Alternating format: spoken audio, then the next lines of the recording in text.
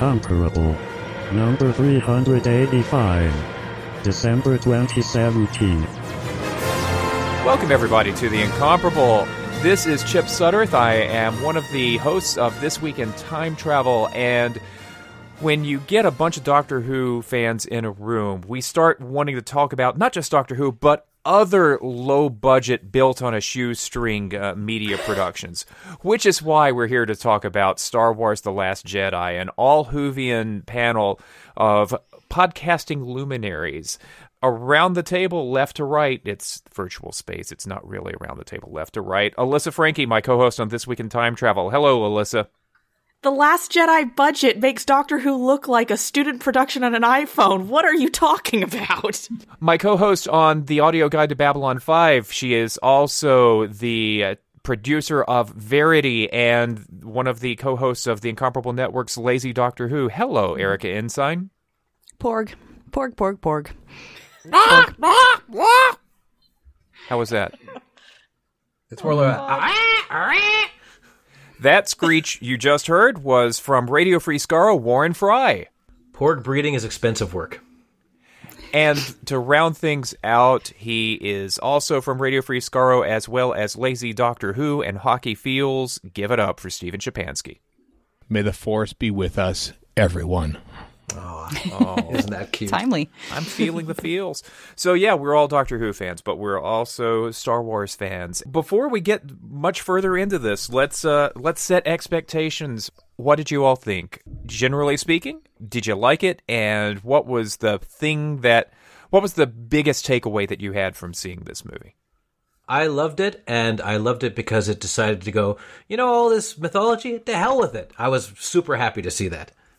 Oh, wow. You're going the iconoclastic, burn it all down to the ground route, huh? Not burn it all down to the ground, but definitely give it a haircut, which is what they did. So, how do you give the Force a haircut? Well, you've watched the movie. It's all there for you. Nah. If you believe, Chip, if you believe. That's not how the Force works. You can hear. You might be able to hear sirens outside. They're coming to arrest me. Of course. It's the fan patrols. We'll get to that in just a moment. Stephen, what about you?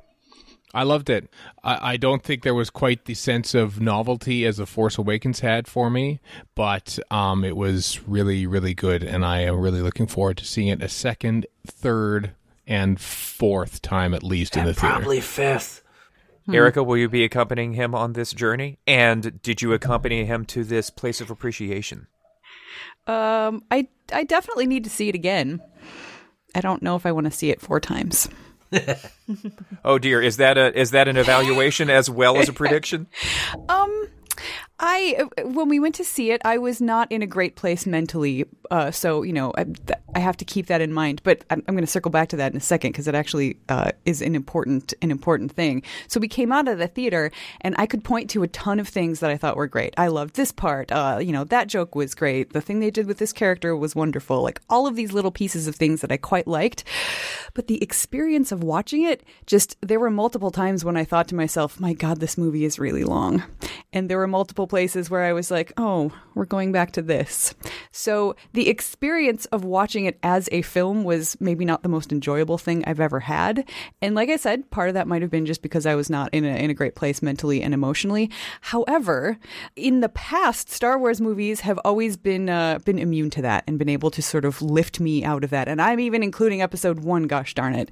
Wow. So the fact that didn't happen here, I want to see this movie again because I liked the parts of it and because I need to evaluate it and see what I really, really think about it, as opposed to, say that like The Force Awakens. I wanted to see it again because I wanted it to take me away from all of the bad feels that I was having and just escape into this universe. And this movie did not feel like escape for me.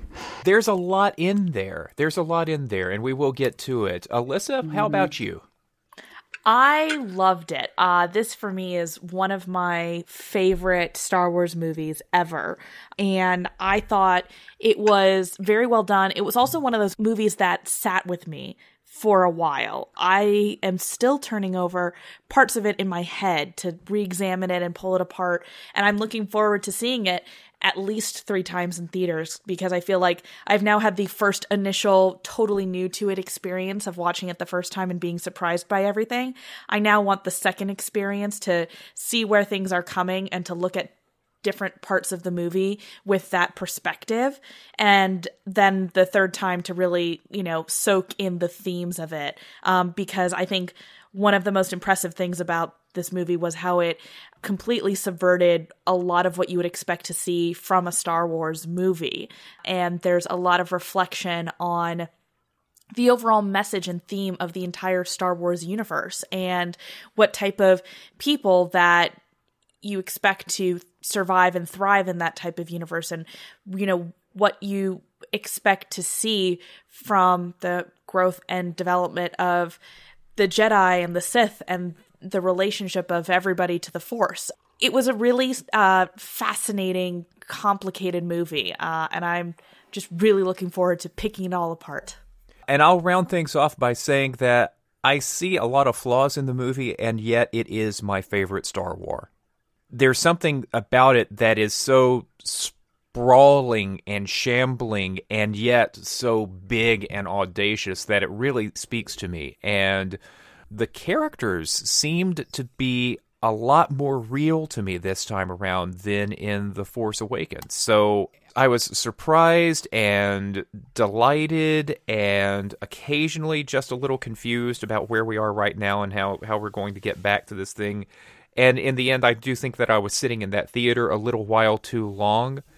But be that as it may, at the end of the movie, I was like, wow, that was a thing. Our reactions, there's a spectrum of reactions here between Erica's guarded, need to review it again, and best episode ever. There was a range of reactions to this movie out in the world, and while The Incomparable is not known for dissecting fandom, we tend to prefer to dissect the stuff.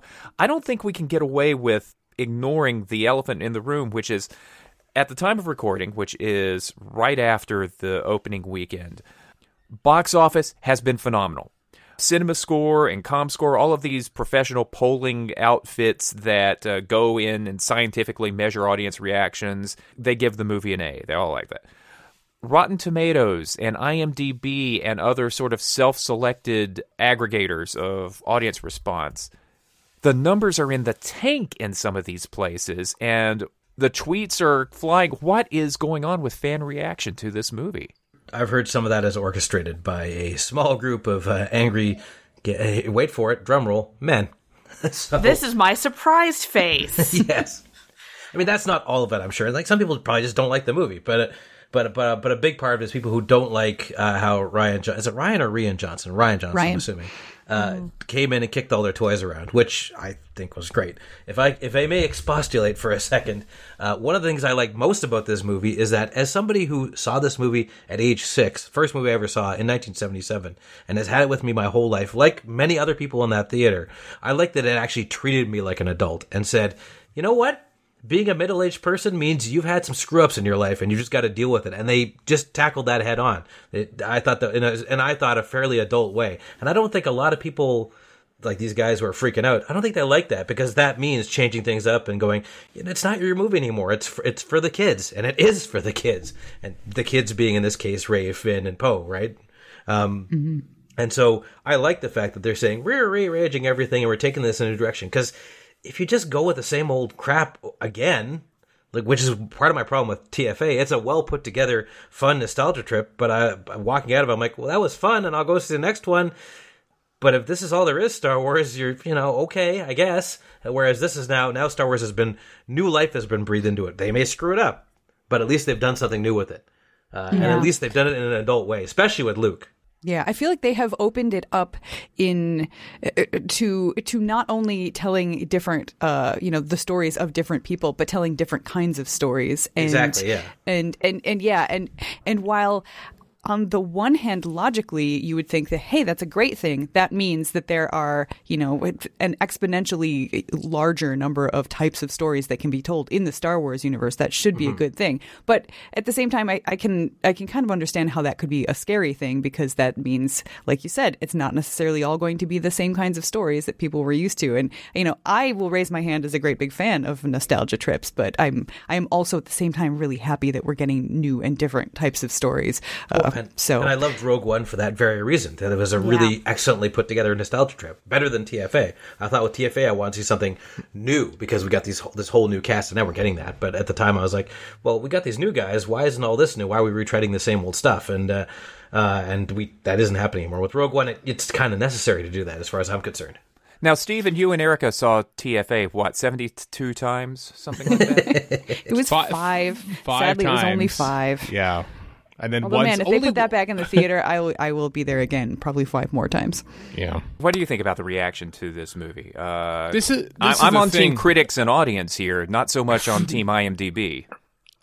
Same. This is the great thing about, I think, because we're all Doctor Who podcasters, I'm sort of compelled to sort of be more aware of fandom reactions and everything, just because of the podcast we run. But the blissful thing about being a Star Wars fan and not having a podcast, for me anyway, is that I don't care what other people think about it. I don't care what some nerd on YouTube thinks in his 30-minute screed against what was wrong with The Last Jedi.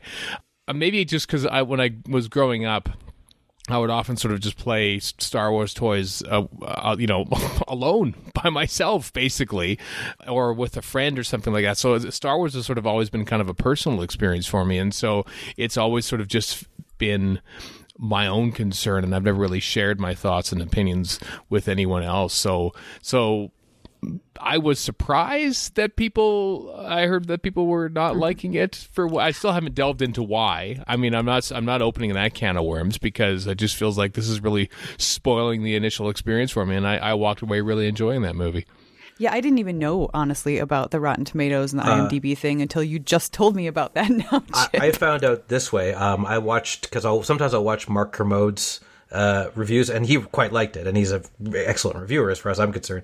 But because of the way YouTube's algorithm worked, my entire side panel was his review, and then every other, in quotes, review, which was almost all, if not all, angry dudes expostulating about how this franchise has been completely ruined. Just a wall of them. And so I was like, oh, okay, so that's how it is, YouTube algorithm. Thanks. Great. Yeah, I've also been seeing on Twitter a lot of my fandom friends who are women of color, particularly, been getting a lot of trolling and a lot of really derisive commentary, because they're, here talking particularly about Rose in this movie. And, that character's in a really tricky spot, because there is a part of that movie where thematically and in terms of editing, you can say the casino scene, that whole caper that they went on maybe could have been cut down. It was a long bit of the movie, and that's where it sort of, really started to slow down. I think that's where a lot of people are saying, this is sort of where the plot's losing me here a little bit. But it was also very much a scene in which, for a while, there are entire scenes where there are only people of color talking. And so a lot of the commentary that I've been seeing my fandom friends who are women of color been getting is just straight up misogyny and racism. There's still a significant part of the backlash to the new trilogy that is people very upset that people of color and women are being centered so prominently in these films. Taking the spotlight away from our original trilogy of characters, Han, Luke, and Leia and such?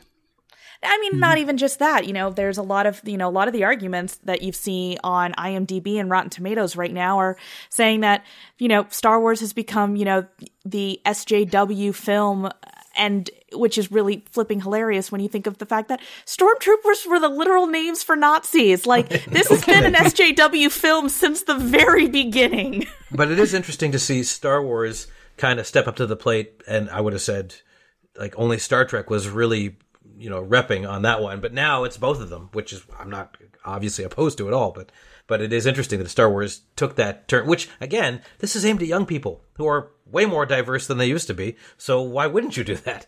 Right. Well, let's put the fan reaction to bed for a bit and focus back on the movie itself. Now, the fan reaction was probably not quite so much about how the movie was made as about what the movie said. So I'd like to spend some time talking about, what's going on in this movie in terms of the themes of it, and then let's circle back and take a look at how well it was executed by Rian Johnson, who wrote it with script assist from Carrie Fisher and directed it, and it looks entirely different from Star Wars that I've seen before. But Warren, you talked about this movie sort of undercutting or subverting a lot of the last 7 movies, even The Force Awakens. I mean, she gives him the big, Rey gives Luke the big lightsaber scene, and he immediately chucks it over his shoulder, and I was like, I'm in. I'm completely in. It reminded me of in Iron Man 3, another derided film, which I think is great, where you think the Mandarin is going to be this evil guy, but no, it turns out he's just some quasi-drunk British actor, and they just keep going with it. I'm like, oh, no, they're going to keep going with this. They're awesome. I am totally on board. So I like that they, from the beginning, they basically said, yeah, all this reverence, the hell with it. And I was like, cool, fine, sounds good to me. And that, by the way, that reverence is not all gone, because Leia is treated very reverentially. And, much as I deride all the nostalgia, I was a weeping wreck with the Luke and Leia scene. It was God. Not pretty. So I like that. Just going on the sort of the reverence and everything about how if you were to just sort of describe how Last Jedi starts, the rebels are on the run from the First Order, and Rey is training on a remote location with a Jedi Master. It's just like The Empire Strikes Back. It's almost exactly like that. But then they take that and just completely twist it around and sort of dispel with things as the movie goes along. And by the end of it, I'm thinking I don't know where this is going. I have no idea where movie 9 goes. It's I think this is sort of the continuing on the path of sort of moving away from the feel and the sort of the tropes and themes of the original trilogy to sort of move on to their own thing. Yeah, I definitely had that feel. Some of the other many thoughts that I had in my head while I was sitting in the theater, every once in a while I would go, I did not expect that to happen. I have no idea what's going to happen next. And I kept having that thought again and again. And just every time I was just like, good on you. I was pleased, because as much as I do enjoy a nostalgia trip, I would prefer to be watching something that is interesting and that keeps me guessing and keeps me wondering. So I did enjoy that. And, I while as much as I agree with the sentiment of being in when Luke tosses the lightsaber over his shoulder, I just felt that it was played so just sitcom moment-y, or buddy comedy. It took me out of the movie for a second. I would have been fine with him just dropping it and walking it away, but just the way that he did it, I was just kind of like, whoa. And then I snapped back into the movie and it was okay. But there were a number of moments like that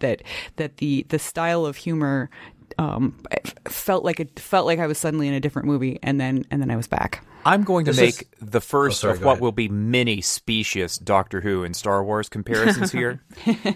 Is it possible that The Force Awakens was Russell T. Davis's Star Wars and The Last Jedi is Stephen Moffat's, in terms of sort of subverting and teasing? Yes 100%. And no. Because 100%. TFA is a lot more reverent, and I don't think Russell T Davies was particularly reverent of the old classic Who anywhere near as much as Stephen Moffat is.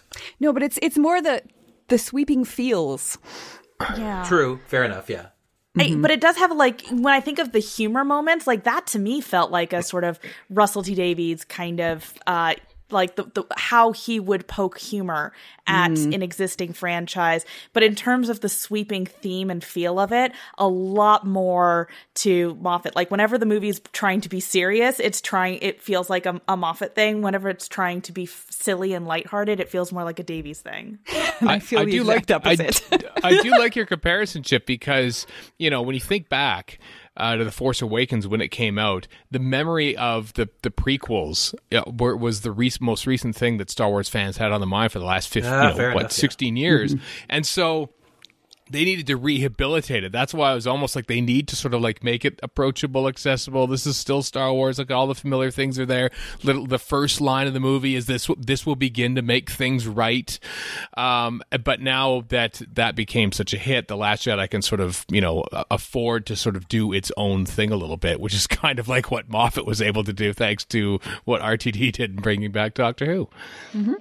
True. Like killing off Snoke halfway is kind of like bringing Gallifrey back. I'm sure I've caused both Whovians and Star Wars fans great anger with that statement. But I'm so looking forward to being on Twitter when this drops. But I can't tell you how happy I was to see Snoke take it just in the gut or wherever it was. Yeah, like not expecting it. Because I was not expecting that totally at all. Unexpected, or like just beforehand maybe expected. But I did. I think the way I put it to a friend of mine was goodbye, Hugh Hefner's undead Wang. we don't need you. And not even just the fact that he dies. I mean, that, of course, in itself was pleasing. But the fact that he dies without being explained. They didn't bother to give us a whole bunch of like backstory in who this guy is. I was so fine with that. So was I. And I will take care of that. I don't know why I was fine with that, but I was. But, there are some fans who feel cheated that they don't understand everything that was going on about where he came from and all that. Rian Johnson's answer is, doesn't matter, he did. Yeah. Mm-hmm. Well, my whole thing was Snoke in the first place. My biggest problem with TFA was Snoke showing up. I'm like, do we really need another Emperor? Why can't we just have something different? And now we do, so I'm happy about that. And it's great because we've got this. We still got the family dynamic, and it's all on Kylo Ren, and he is also the biggest problem we have. And he's not an all-powerful being. He's somebody who's going to take crap from his own side. It's just way more interesting now because of him. Yeah.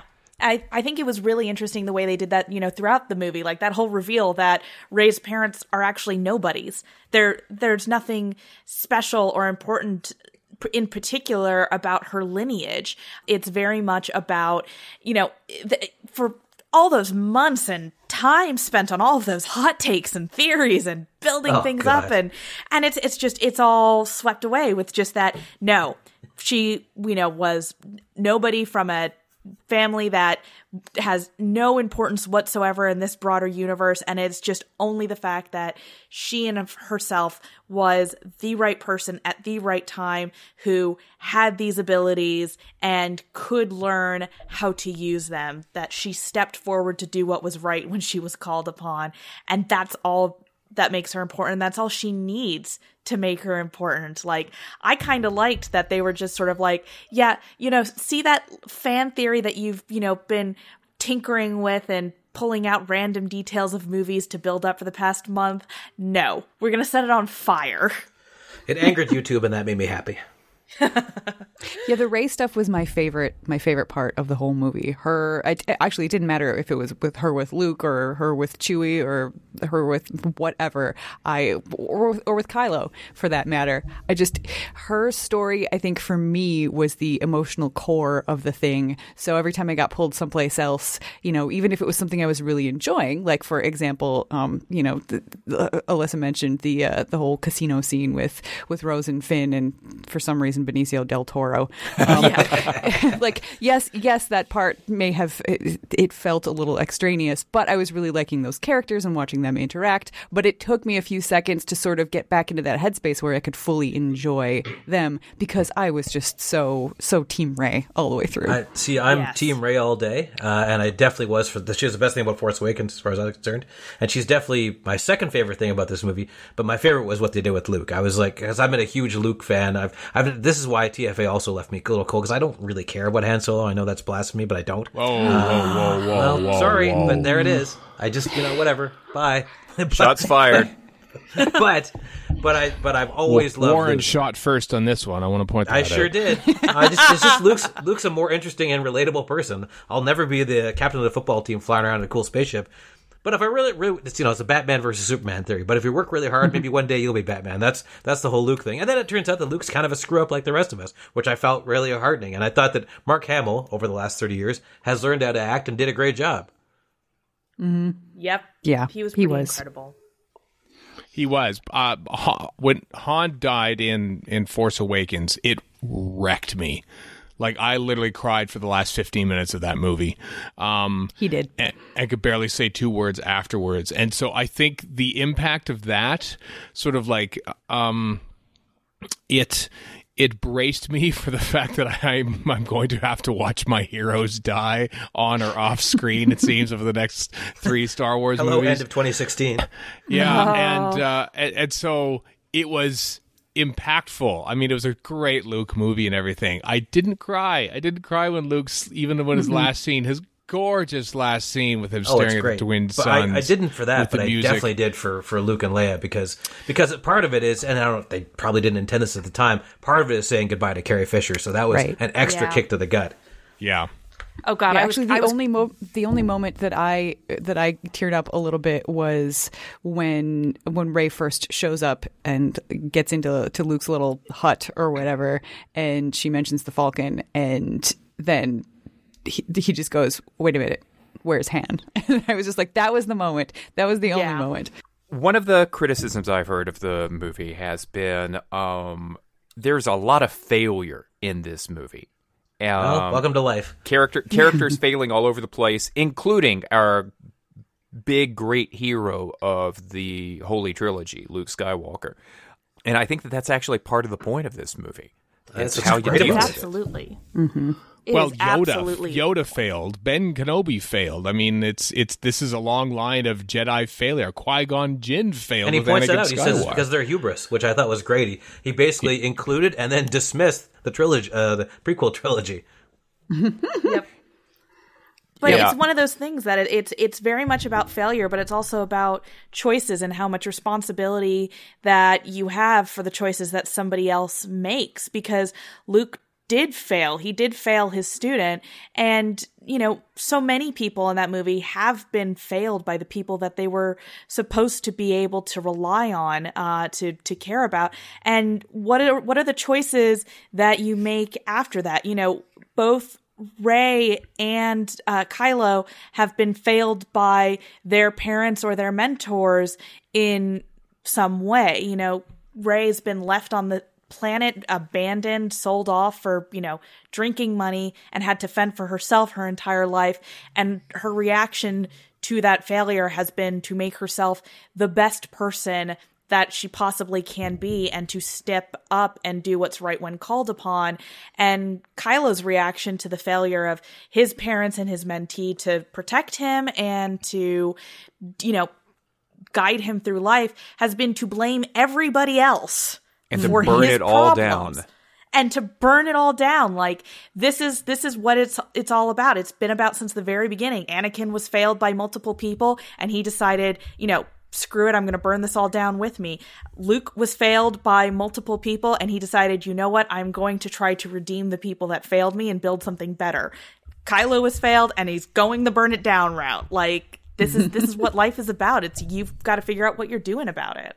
And I love the moment too where you think for a brief shining second that maybe he's going to have that redemption. The connection between I really thought that there was very good chemistry too on screen between Rey and Ben, and just getting to watch them fight together in my head, I was like, this is like the greatest fanfic ever, and it's happening in front of me on screen. And then, excuse me, I don't think it involved handles and the head of Davros and the brain of Morbius, so it is not. It's the second greatest fanfic ever.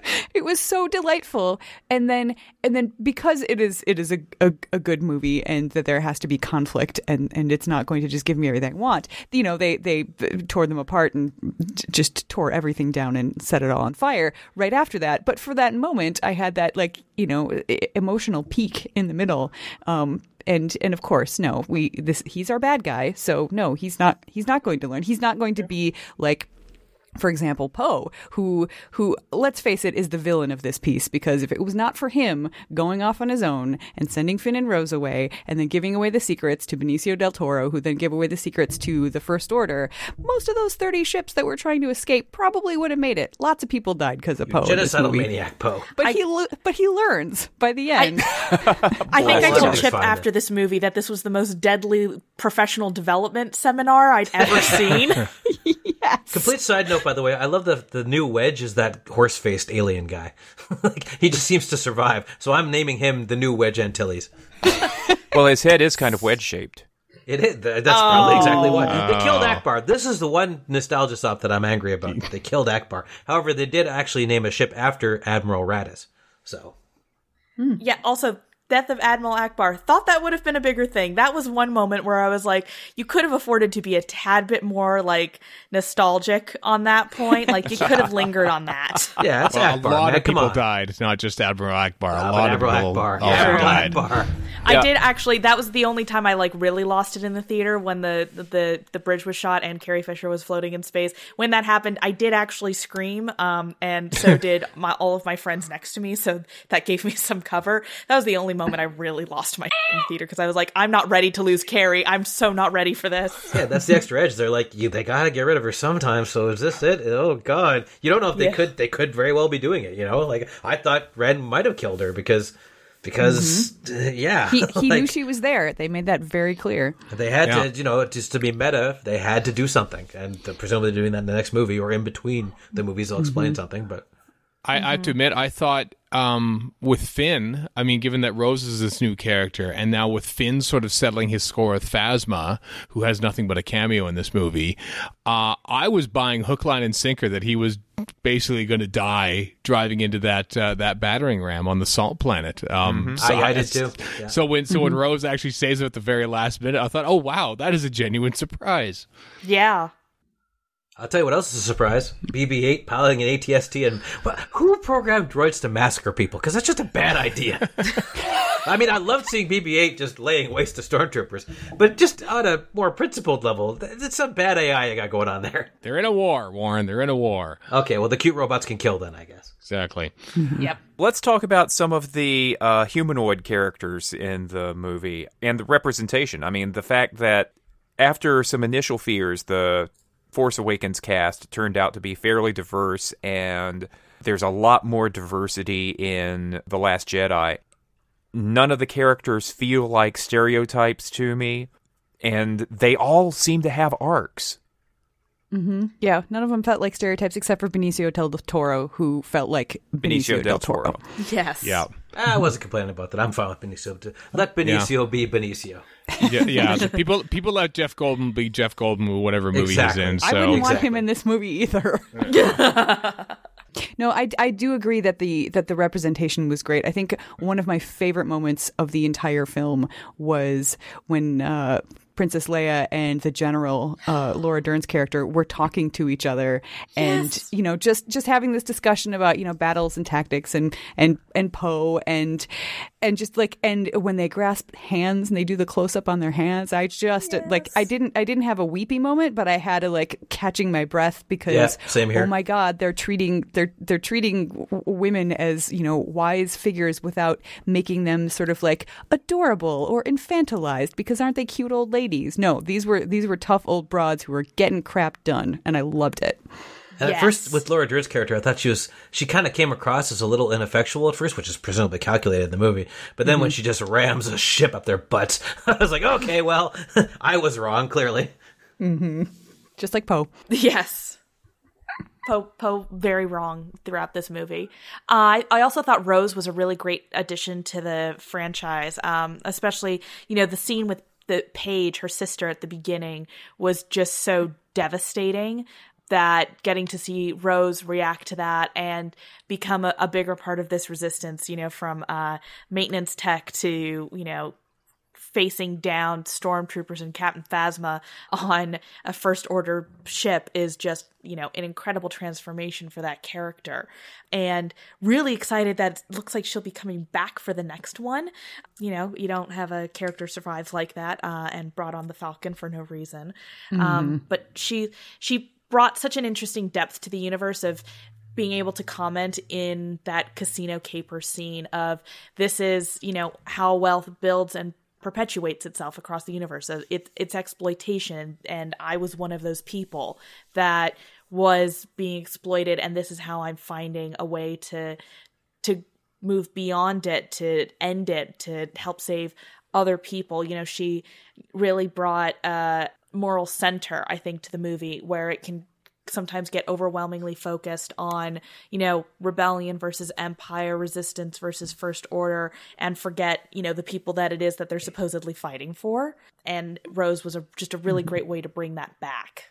Yeah, she added a ton of shades of gray because, you had the people are profiting off of this, but they're also still people. And sometimes the same people are selling weapons and ships to both sides. And, that was it the opened thing I up liked the universe a lot. Well, Del Toro goes, oh, by the way, the rebels are buying these ships too. I thought that was a nice touch. And you get a bit of that in Rogue One too, where you're like, these guys aren't all perfect, by the way. Yeah. I like that there were enough female characters in this that some of them could actually be not entirely perfect. I think, we get so few in movies and TV shows that when you get them, you grab onto them and they need to be basically everything for everyone, all wrapped up in one character. So the fact that they actually had multiple, they were allowed to sort of be human, for lack of a better word. They didn't have to be completely perfect. They were, I thought that perhaps Laura Dern's character should have maybe told Poe the plan so they wouldn't go off like that. Yeah, true. I still think we're overdue for seeing queer characters in Star Wars. Here's the thing. I think people were hell-bent on seeing Poe and Finn get together, but and I don't think that Rose stole Finn away. I think that Poe has always had eyes for BB-8, and that's your OTP right there. OTP. You saw the reaction when it says, "Where's my droid? Where's my droid?" And there he was, and he runs over and hugs that little ball, and thinking, "Yeah, this is it. No one's going to take anyway away from Well, Poe." you've seen how many little and hands BB-8. at BB-8. I'm just not going any further. No. So, I think... But somebody made a point, I don't remember who, on Twitter, about how Finn is the nexus of several love triangles. There's him and Rey, there's him and Rose, and there's Finn and Poe. I'm like, why not? Why doesn't mix it all together? What the hell? I did not like that. I didn't like what I thought they were maybe trying to get across. If at the end, when you have Rey looking over at Finn, who is tending to Rose, and I mean, I'm in my heart, I want that to just be Rey looking at Finn and thinking, "Wow, I've been away for a while. I have changed as a person. Things have changed for him. This guy that I, this friend of mine." Because I really never shipped them at all. But just the conventions of visual storytelling that I have been brought up with for so many years tell me that when a character is looking at other characters like that's that's a little bit of a love triangle thing. And I'm like, I hope that's not it, because me too. I don't need it. I don't need it in my Star Wars. I'd rather have Finn Rose. What's the stupid name? Foes, or is it Rin? Rin's the better name if you're going to ship, I guess. I think one of the things that kind of disappointed me about this movie was that one of the new Star Wars novels very heavily implied that Admiral Holdo was supposed to be bisexual. And after the movie aired, I saw a lot of people talking about that scene where she held hands with Leia, and all of my queer women were going, "They're gay! They definitely had a relationship at some point in the past," and but it was all, mostly hopeful and wishful thinking, that there wasn't anything really in the film itself to reinforce that, which I'm on some level okay with, because Holdo had to do. She was busy. There were things happening, and not exactly a time where you want to see unnecessary romantic things get built in for characters, except sometimes you do when they are queer, when you need to really sort of establish hey, let's show that this universe is, just as big and wonderful and different as ours is. As much as I would love to see representation of queer characters, I don't really want a lot of romance in the Star Wars universe, at least not in the big tentpole movies. I mean, you had the Han and Leia thing, which felt like that was almost accidental. It certainly wasn't written to be and that the way. Luke and Leia thing, which I really hope was accidental. Exactly, that's what I'm saying. So, I mean, I've always just gravitated to the sheer adventure of it, and I feel like a lot of times media leans really heavily on romance as an important thing and something that's required for life. And I mean, there are some people who who are ARO who don't feel like that's a thing at all. So I just want a lot of adventure, and I want some laser sword fights, and I want some droids, and I want all of that, and good people being good friends and having good times together. I agree with all of that, Erica, but I have to tell you, and maybe this is just because I'm an old, boring straight dude, that when Holdo and Poe were giving each other the gears, I was like, this is moonlighting. They're totally going to do it. Oh, Lord. There's a lot of pairings up to settle up in episode 9 if this is going to be the case, and I hope that the movie doesn't sort of have to feel compelled sort of pair their characters up at the end of this whole thing. So I'm kind of with you. Totally Erica. not. No. The whole Poldo needs to be a night of passion that they both think was probably not a great idea at the end of the day. Oh no! Why would you put that word in my head, Warren? Well, it's either that or hammer on. No. Moving right along and contemplating an edit point at some point just for my own sanity. Any other closing thoughts about the themes about this movie, about what this movie is saying before we start talking about how Rian Johnson said it? Last thoughts about the messages of this movie. I loved Yoda's message. I think that was just the idea that he's still Yoda, man. He is so not tied to dogma. That was great. It's just so the important thing to Yoda is just, doing the right thing and just, being chill, man. And I think he had, for me, what was the funniest joke that I didn't realize was a joke until afterwards is, after he has set the tree on fire and they're talking about the Jedi books and stuff. And he says those books didn't contain anything that Rey doesn't already have. Yeah. And guess what? At that point, she's already stolen the books. So she literally has everything that is in those books. So when the movie was done and I was on the way home and I realized that, I was just like, slow clap for Yoda. Slow clap.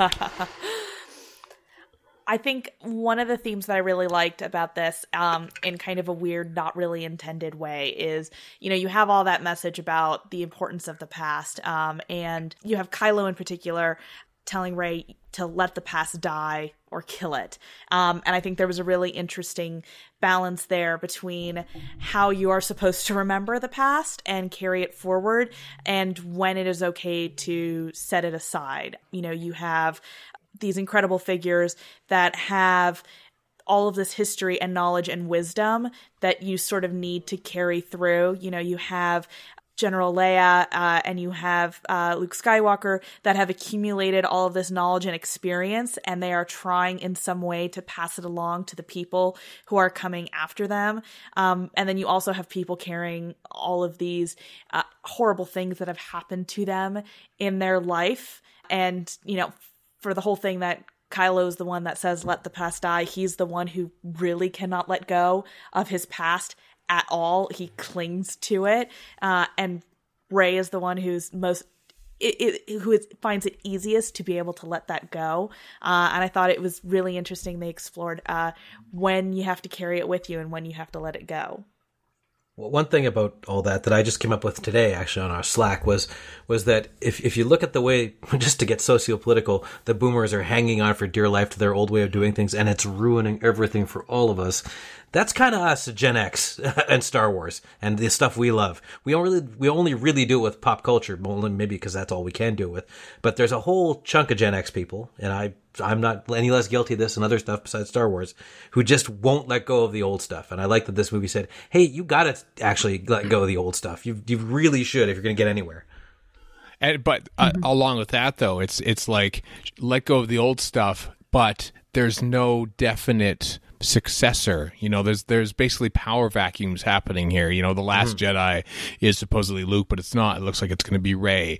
When Snoke dies, Kylo Ren just basically sort of said, well, I guess this is me now. I guess I'm sort of the leader now. But then there's like a sort of a power battle between him and Hux. The rebellion is confined to the space Winnebago, basically, and that's it for that. So like, where is the next rebellion going to come from? So it's all about filling the void for the next generation. Speaking of Hux, when he first showed up at the very beginning, I turned to Cecily, my girlfriend, and I said, that guy totally voted for Brexit.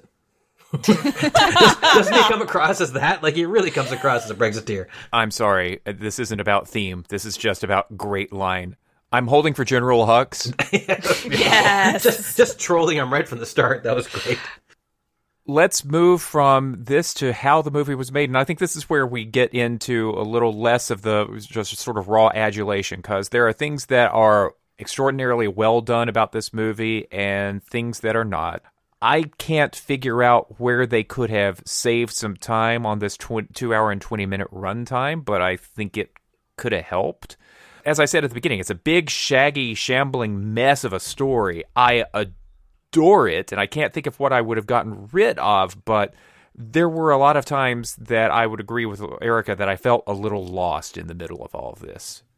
Mm-hmm. I think its aspirations were huge. Its eyes were too big for its stomach. But you're right. Like it is trying to spin so many plates because we are saying goodbye to the original heroes that we had. We are introducing and now getting to know the new folks who we really, really love. We are introducing a few new characters to keep things fresh and to help with the diversity. And we are trying to give every single one of them something to do, and that is such a tall order. I think that structurally it just didn't feel as much like a movie as it did a whole bunch of vignettes of like pieces of things that were sort of strung together. I think this will be a film that I will feel very comfortable putting on a little bit of to watch when I have 20 minutes and then pausing it, and then the next time I have 20 minutes watching the next little set piece and scene. And whereas some movies I can't do that with. I have to sit down and watch the whole thing in one sweep. I feel like this is going to be much more comfortable for me to revisit on a piecemeal basis. I think there were times where it's made to look like things are kind of happening at the same time, but clearly not, because the rebellion storyline is clearly advanced from when we left it at the end of Force Awakens, whereas the Rey storyline literally picks up the second after Force Awakens ends. That was jarring. So there's that to sort of have to deal with, but Star Wars is the proper Star Wars trilogy films, not Rogue One, which used subtitles. There's never been subtitles in Star Wars, so they can't really say 3 weeks later, 3 weeks back. They can't keep having these little date lines. So. But that kind of made the slow motion chase, and then subsequently going off to another system to try and find this code breaker, and then having to get back before this slow motion chase ends. That was a little straining. I think I had a little hard time believing that whole plot. So that I think is where it kind of got let down a little bit. Well, even the sainted Empire Strikes Back, the Falcon is fleeing Hoth, has no hyperdrive, and yet can travel to another planetary system. Physics and Star Wars are in some ways completely incompatible. True. It's maneuverable, though. That's one, ship, whereas this is like a fleet of giant space frigates that are just sort of going slowly in one direction, Basically this white Bronco chase, as people have alluded to. It's a convoy. I think for me, I think I would have been okay with the length of it had there not been so many moments where I felt like I was required to suspend my belief about how this would work. Because the chase in the Falcon works because they're working so hard to avoid Vader's ship the entire time. And they are trying new things. They're going through an asteroid field. They're hiding in a cave in an asteroid, which also turns out to be a giant space worm. They are actually hiding on the body of the ship itself and floating away with the trash. They are constantly working to avoid being caught and killed instantly. And the whole, they're just slightly fast enough to stay out of our range, but also we are effectively ending up at the same distance apart this entire time as we are going after that initial barrage of ships, nothing. You don't call in somebody else to go and get them from the other side. But that was one of the things, if I think too hard about that space chase, I don't even have to think that hard. I was thinking it as I was there of, really? This is it? That's to me where my belief sort of goes, where it feels long to me. The chase in Empire Strikes Back doesn't feel long to me because they keep trying things and they're always working to stay one step ahead. That's true. There's asteroid fields and hiding in that space. And Boba Fett coming worm. off the back of the ship and just like them and yeah. It's to me I very much feel the value of having that extra time, particularly because that extra time is given to the characters who are people of color. And I have to take that into consideration because I see how happy it made so many of my friends to have that representation on screen in such a meaningful way that they have an entire story arc and scenes where it's just them. I can't even imagine how good that must feel because to me, I was elated seeing it just because it reflects the world that I live in and the world that I know and see every day. And that just made me so happy. And the idea that somebody would get that level of joy and then on top of it, seeing themselves reflected on screen for the first time, it was just like, totally worth it. I'm not complaining about adding in time for that, but yeah. It does feel like the actual scenario to like get them there could have used a few more rethinks of just like, but really, is this the best way to get them that extra time and that extra mission? I also was very happy, not just for the diversity, but because I knew that nerds would get angry about it. So I'm like, yes, I feed on your hate. But as far as the casino scene goes, I'm like, yeah, you probably could cut this out. And yeah, it is a little anachronistic compared to the rest of the movie. But having said that, if you're going to outdo the cantina, and every movie tries, this is probably the best cantina outdoing I've ever seen. So I think we've established that Warren is the Palpatine of this podcast. Oh, absolutely. Palpatine. I like the homage to the that famous shot from Wings from 1927, yes. Which is the one thing that struck. I know that shot mostly from GIFs on the internet than actually seeing the film. You understand, but I like that. I think we covered this a little bit before, but it's a rarity to see sort of the upper class in the Star Wars universe. We see the oppressed, we see the oppressors. We never sort of see the people outside of this whole thing, and it kind of reminds me of World War I, about how there's this war going on in the continent of Europe, and everyone in England was basically still having parties and stuff because no one they knew was going off to war. It was all poor people, and so we were seeing that side of things, and that was interesting to see. Yeah, I don't think we even saw that in the Clone Wars animated series to any great extent, or in Star Wars Rebels. I think this is really the first time that you get a look at that sector of society. With Rian Johnson, I'm curious because, and this maybe ties in mostly to Episode 9, because when he was making this, it was going to be Colin Trevorrow's film, but now of course J.J. Abrams is back making it. I'm wondering how much leeway Rian Johnson was given to like killing off Snoke and sort of making some of the changes that he did in his plot, and how that was going to perhaps pay off in the original version of Episode 9, and how J.J. Abrams will sort of have to put the toys back together perhaps for his version of Episode 9. That's what I'm curious to see how this movie sort of stands out. I can't imagine that he had very much autonomy at all. I mean, it does feel like a Rian Johnson movie. It doesn't feel like a J.J. Abrams movie, but when it comes to the story beats like that, I mean, whether it was his idea or not, he had to have gotten approval from Kathleen the story Kennedy group and Kathleen Kennedy. Exactly. Yeah. There is a hefty Lucas story group that works with all of the people who are making movies and TV shows to try to keep things together. Some of the articles that I've read suggest to me that the story group keeps a loose hand on the tiller, that Ryan, of course, had to run his ideas past Kathleen Kennedy and the higher-ups, but that they did let him make the kind of movie that he wanted to make. They did let him kill off Snoke. They did let him do stuff that he brought to the table. And he has provided an outline of where the story can go to for Episode 9 that J.J. Abrams may or may not follow. I'm very curious to see how they have to adapt the movie moving forward, because it's so clear from the end of this. Next movie was really supposed to be Carrie's movie. Like,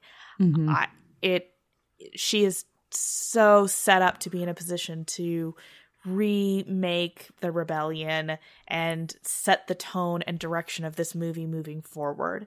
And that, it was one of those things that hit me, that final moment where you see her and what's left of the Resistance and the Millennium Falcon, thinking, really feeling the impact of what we've lost, both from a in-universe perspective and an out-of-universe perspective, that we have lost this incredible character who was going to shape the next movie, but we've also lost this incredible woman who shaped so much of this movie and was looking forward to shaping this final movie and making it something very much her own. That hit me really, really hard at the end of this movie. I get the general feeling, perhaps just because we saw a young child at the very end sort of look to the horizon, that I think perhaps the next movie will be not set immediately after The Force Awakens, and perhaps some years have passed. Maybe not that many, maybe like 4 or 5.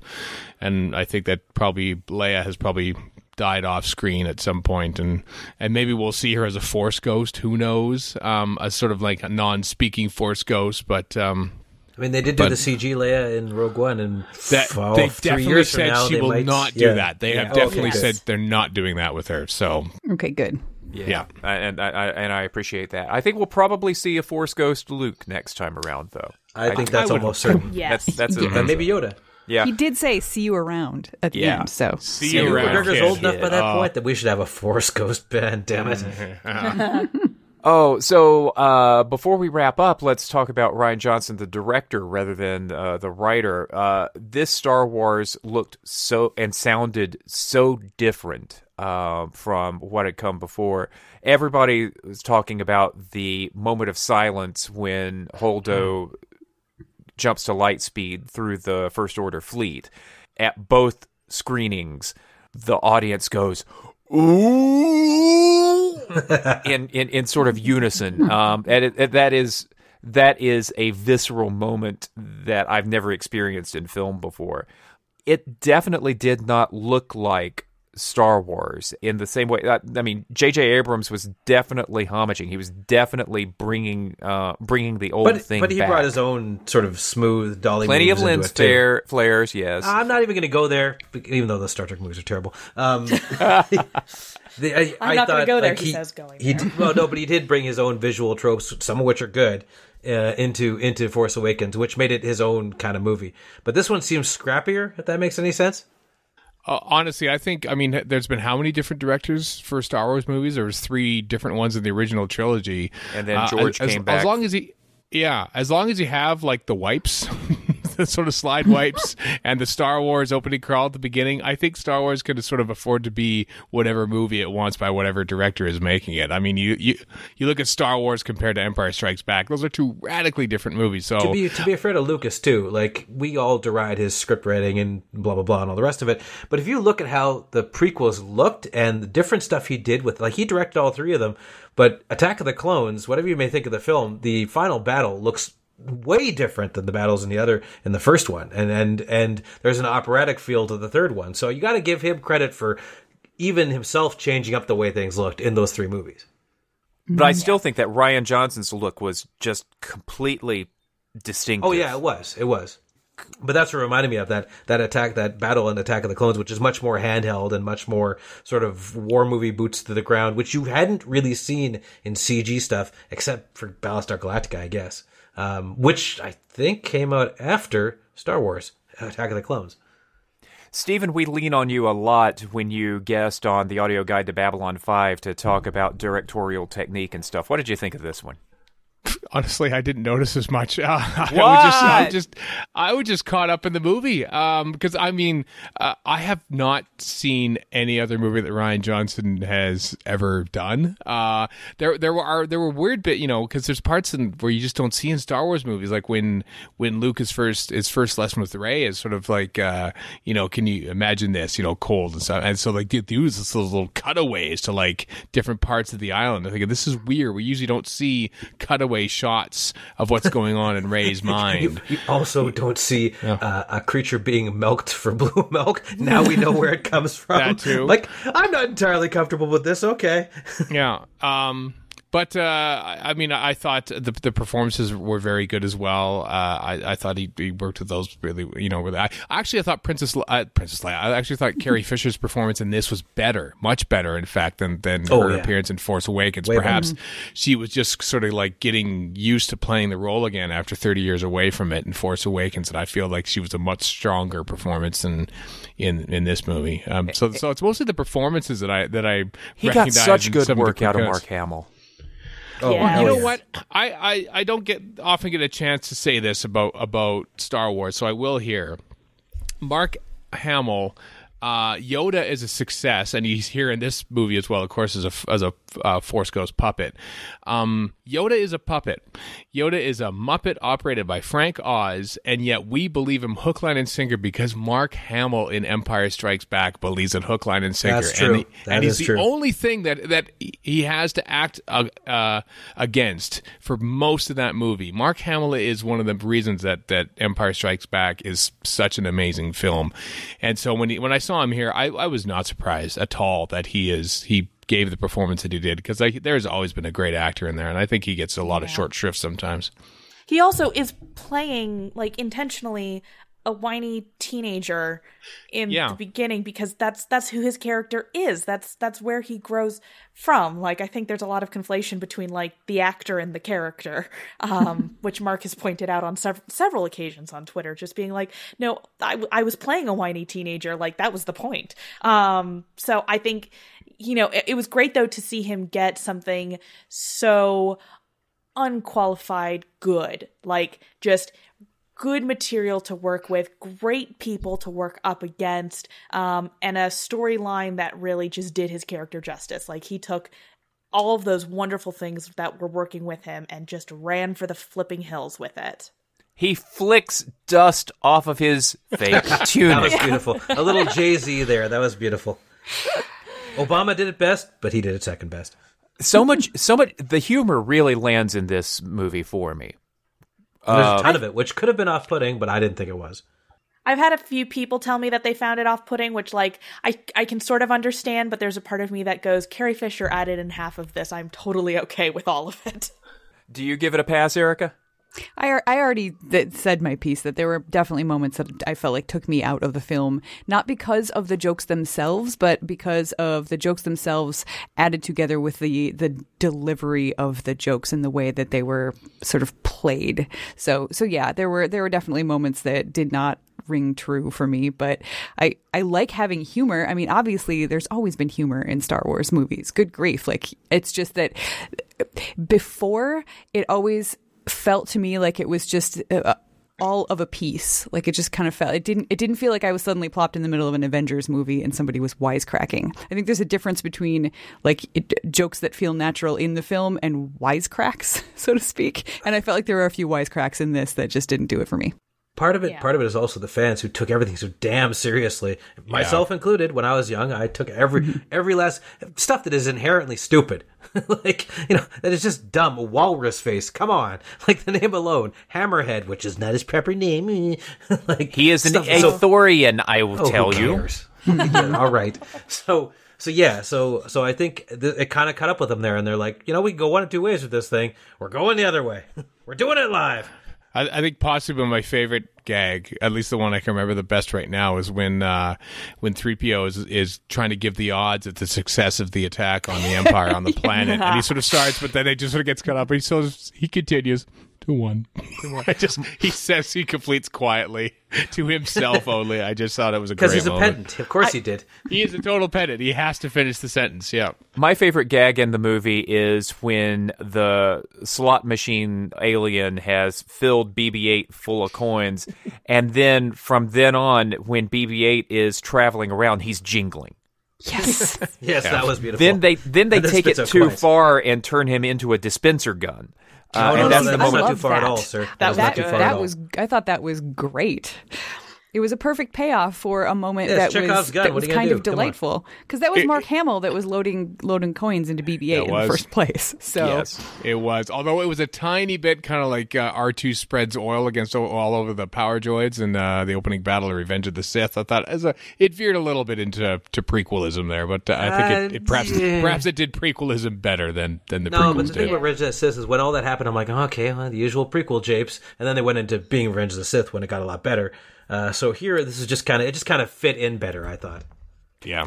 I think my favorite gag was when Luke tries to get Rey to meditate, and he's saying, reach out, and she actually reaches her hand out, and he's just rolling his eyes, and then just messing with her after that. That was my favorite moment. I'd like to wrap this up with the very end of the movie with a kid and a broom after they've been playing with action figures.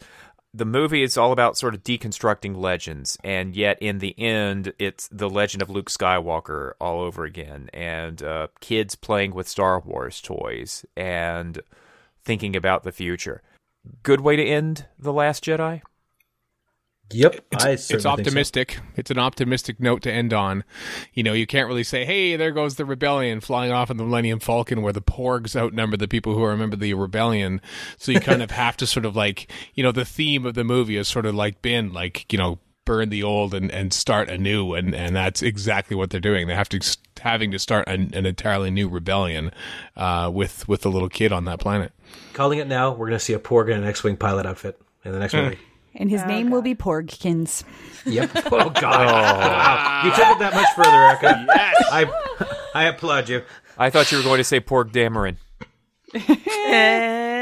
Nope.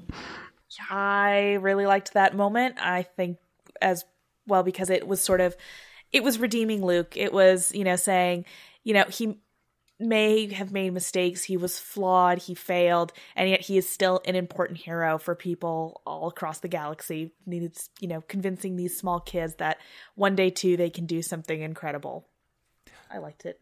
Mm-hmm. I think given the fact that we had so many disparate threads going on and so many different characters, who did, sort of come, they managed to come together at the end. But the fact that it was taking place in so many different realms that there wasn't really a good solid place to end it with the characters that we had. How kind of weird and melancholy would it have been to just end on all of our friends and their rebellion space Winnebago?